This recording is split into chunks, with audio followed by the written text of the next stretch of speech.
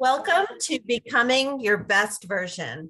I'm Maria Leonard Olson, your host, and each week I interview amazing women that I have met in my travels. And today, joining us from India is Alma Chopra.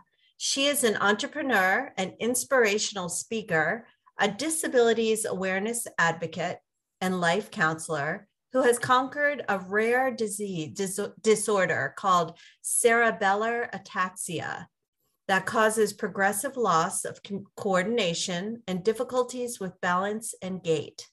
Her story is an embodiment of hope, faith, and courage in times of darkness and overwhelming uncertainty. Alma, whose name means soul in Spanish, wants her journey to serve as an example. I am willing to show my vulnerabilities to the world, she says. If it can inspire one person globally, my job is done. To learn more about Alma and her website, go to almachopra.in and follow her on social media at Alma Chopra on Instagram or Chopra Alma at Facebook. And then on YouTube, she has a channel too with her inspirational videos. Welcome, Alma. Thank you for having me, Maria. It's my honor to be here. Oh, well, it's our honor to have you on the show. And I have never heard of cerebellar ataxia. And I know that you are a champion of not just that, but so many things. So how old were you when you learned that you had this disorder? Well, I was 10 years old when I was first diagnosed. I remember my first MRI was in Teaneck, and that that changed our lives, me and my family. It's ataxia was very unknown at that time, and it kind of still is. Especially my version of the disorder, which is cerebellar. There are different types of ataxia, more commonly known as Friedreich's ataxia, which is genetic. But I have a spontaneous kind of mutation in my gene. Wow. So have you met other people who have this rare disease? Yeah, I've met a couple with a cerebellar ataxia, but what it is it's very rare because it's the gene is mutated spontaneously, whether it's like from illness, like when you have a stroke, you have ataxia. Ataxia is kind of an embodiment of just defining your incoordination and your balance. So I've met a couple of people, but more commonly, they're ones with genetic predispositions or things like that, not purely like mutations. I see. Wow. Well, one thing that I really appreciated was your recent video talking about the word disability and how maybe we should consider not using that word, because what people with disorders and diseases and other things have is different abilities, not disabilities. And for instance, you have very, very finely honed and superlative abilities in things like the arts. And I believe in one of your videos, you attributed that ability to having less ability in other areas. Is that accurate? Yes, that is accurate. So how did you discover your love for the arts and your talent for it? I think when I was very young, I was very interested in dancing. I remember I used to wake up in the middle of the night, go downstairs to a large opening we had in our house and just put on music and start dancing. I used to paint as a child before I lost my coordination. I used to write poetry. Poetry for me was very cathartic. So for a period of 10 years, when I got my disability, poetry was my go-to. From it, not only did I release my emotions, but I got positive reinforcement, and it empowered me to feel good about myself. So actually the arts is something that I think stayed by me steadfastly. And had I not had the arts, I wouldn't have had that component, very vital component actually, that empowered me. So I had one very helpful thing as a child, which was the arts. Beautiful. Wow. What a beautiful way to channel your talent and share it with the world. I'm interested, since you are of Indian descent, how you got the name Alma, which means soul in the soul in Spanish. How did that happen? So that's a very interesting question, Maria. Well, the real origin of my name came because we wanted something short, or rather my family wanted something short. And I actually didn't like my name at all till about second or third grade. And I think you're about 8 years old then, or 9 years old. And I remember I started speaking Spanish at that age through classes, and then I ended up writing poetry in Spanish. But I remember I learned my name meant soul, and all of a sudden, 360 change. I started loving my name, and I believe I've written an article saying talking about the origin of one's name, and I've met so many people, and I kid you not, including myself, people's names kind of guide them or are somehow define who they are. And in my case, I think soul defines me enormously. Yeah, I can see that. I can see that. Do you have any Spanish descent or ancestry in your family? I don't have any Spanish descent ancestry. I've never even been to Mexico or Spain. Well, I hope someday you will go. Yeah, thank you so much. I like how on your website you have an engage with me button so that people can share their struggles with you, or boast about their victories, or seek advice, or just say hi. And that's so generous of you. Have you received much in the way of people reaching out via that engagement button? Yeah, I've gotten a couple of engagements, especially from parents with children, or from people with siblings with ataxia, asking for advice here and there. Mm-hmm. That's predominantly what I've received on my website. So tell us about your entrepreneur ventures. What kinds of things? I know you're a motivational speaker, but are there other businesses that you've been involved in? So currently, I work as a TA manager. Before that, I was in operations. I was doing the operations of the company, handling the HR and the IT and the finances of the company. Before that, it was HR, and so in the operations area, I grew in the past, I think, 10 years. I think that's my core experience. I've had a couple of ideas that have not panned out in terms of my interests, which is reaching out to society and trying to make it more humane, and having people, giving people a better understanding, helping people with being more compassionate. Mm-hmm. Towards people, especially towards people like myself, where they wouldn't necessarily understand what the problem is. Yes, that is so valuable.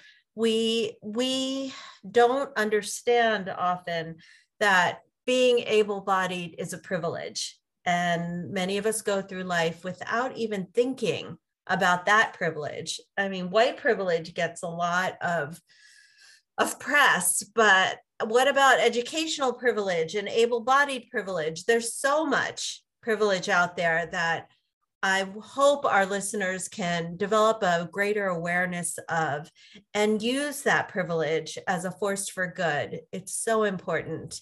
And I think that you're using your voice as a force for good is just so inspiring.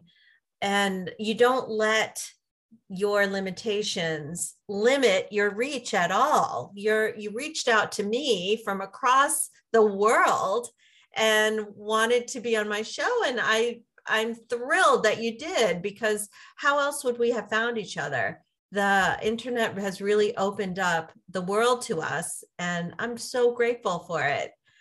So thank you. Thank you for your work. I really appreciate, Maria, that you taking me up on my my request to you.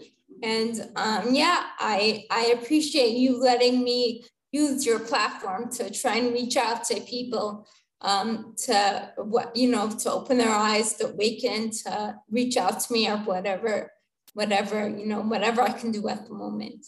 Oh. Well, I know that you have undergone a number of different therapies, and right now you're focused on holistic therapies to ease some of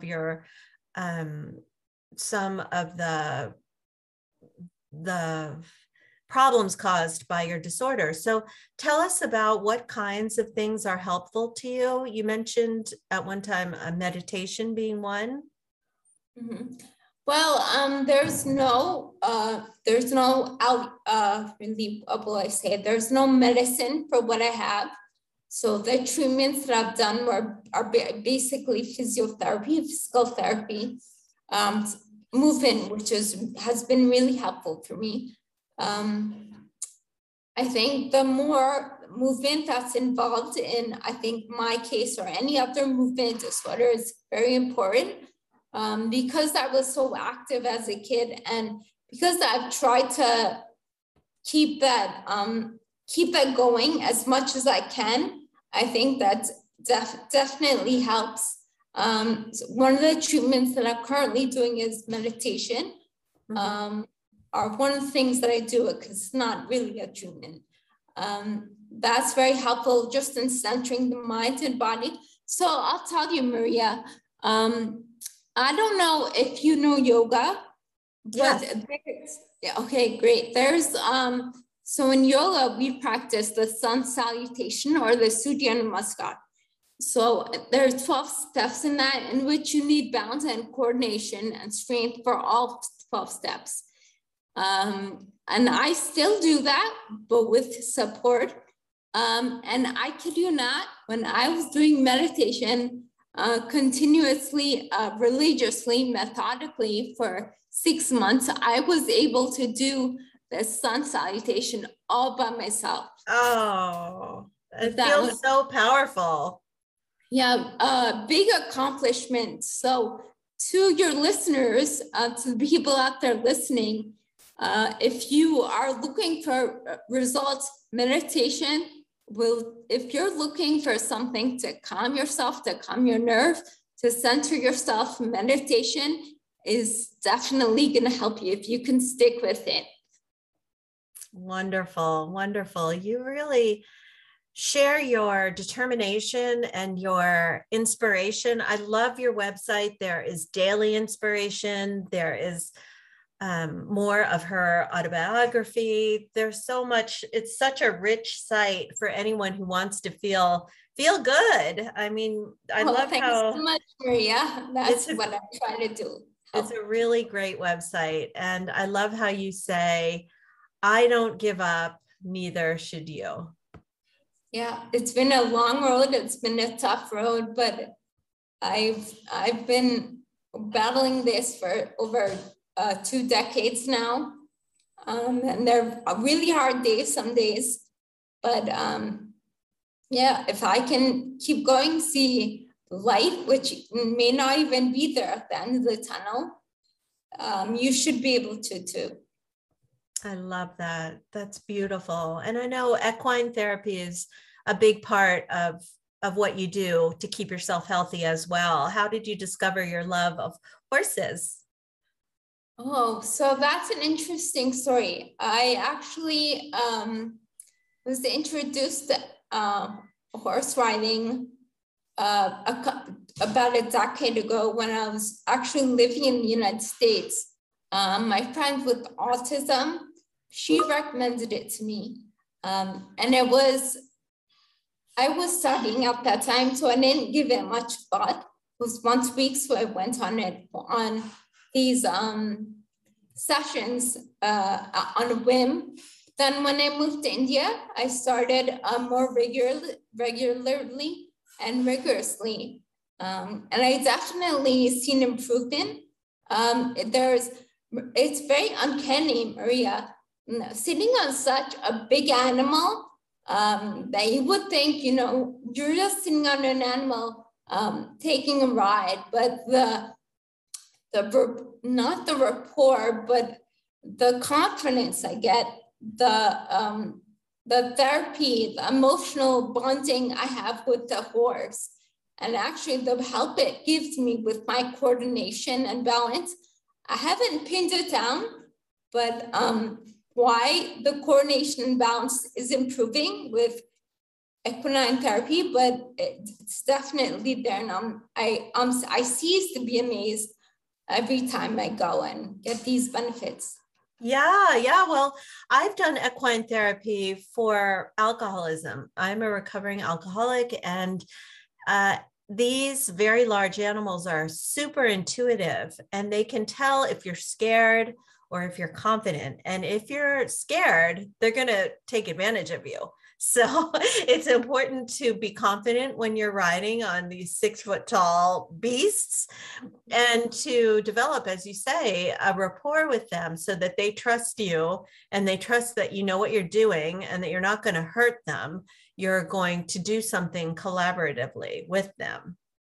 Yeah, definitely. I think when I first started, I actually took a couple of tumbles off the horse, and not recommended. But since then, I've gotten used to the horse, and it's tough sometimes to maintain your balance. I'm not able to go beyond a trot, but it's definitely helped in so many ways to be with the horse in the morning.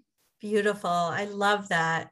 So I already know some answers to this question, but what do you do, Alma, to become your best version?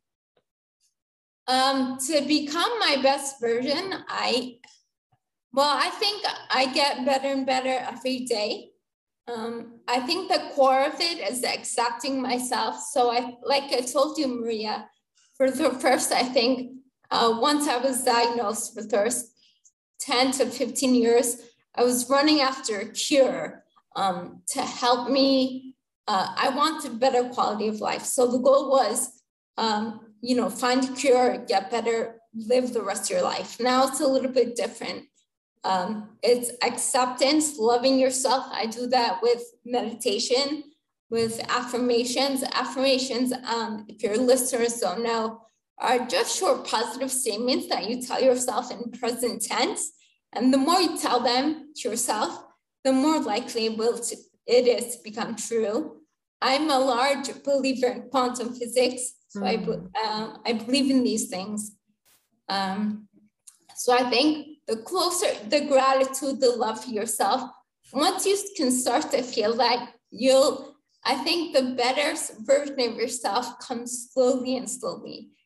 Every day, you can work on something to get better. Oh, I completely agree. I definitely am a fan of affirmations, meditation, gratitude, practice, and cultivation. Oh, thank you for reminding our listeners of those very important and potent tools. So thank you for being with us. And if you want to learn more about this incredibly inspiring woman, go to almachopra.in. And from there, you can reach all of her social media. But I just want to say again, thank you, Alma, for being here and inspiring us. Thank you so much for having me, Maria, for helping me reach your listeners. Thank you for taking my request. Thank you.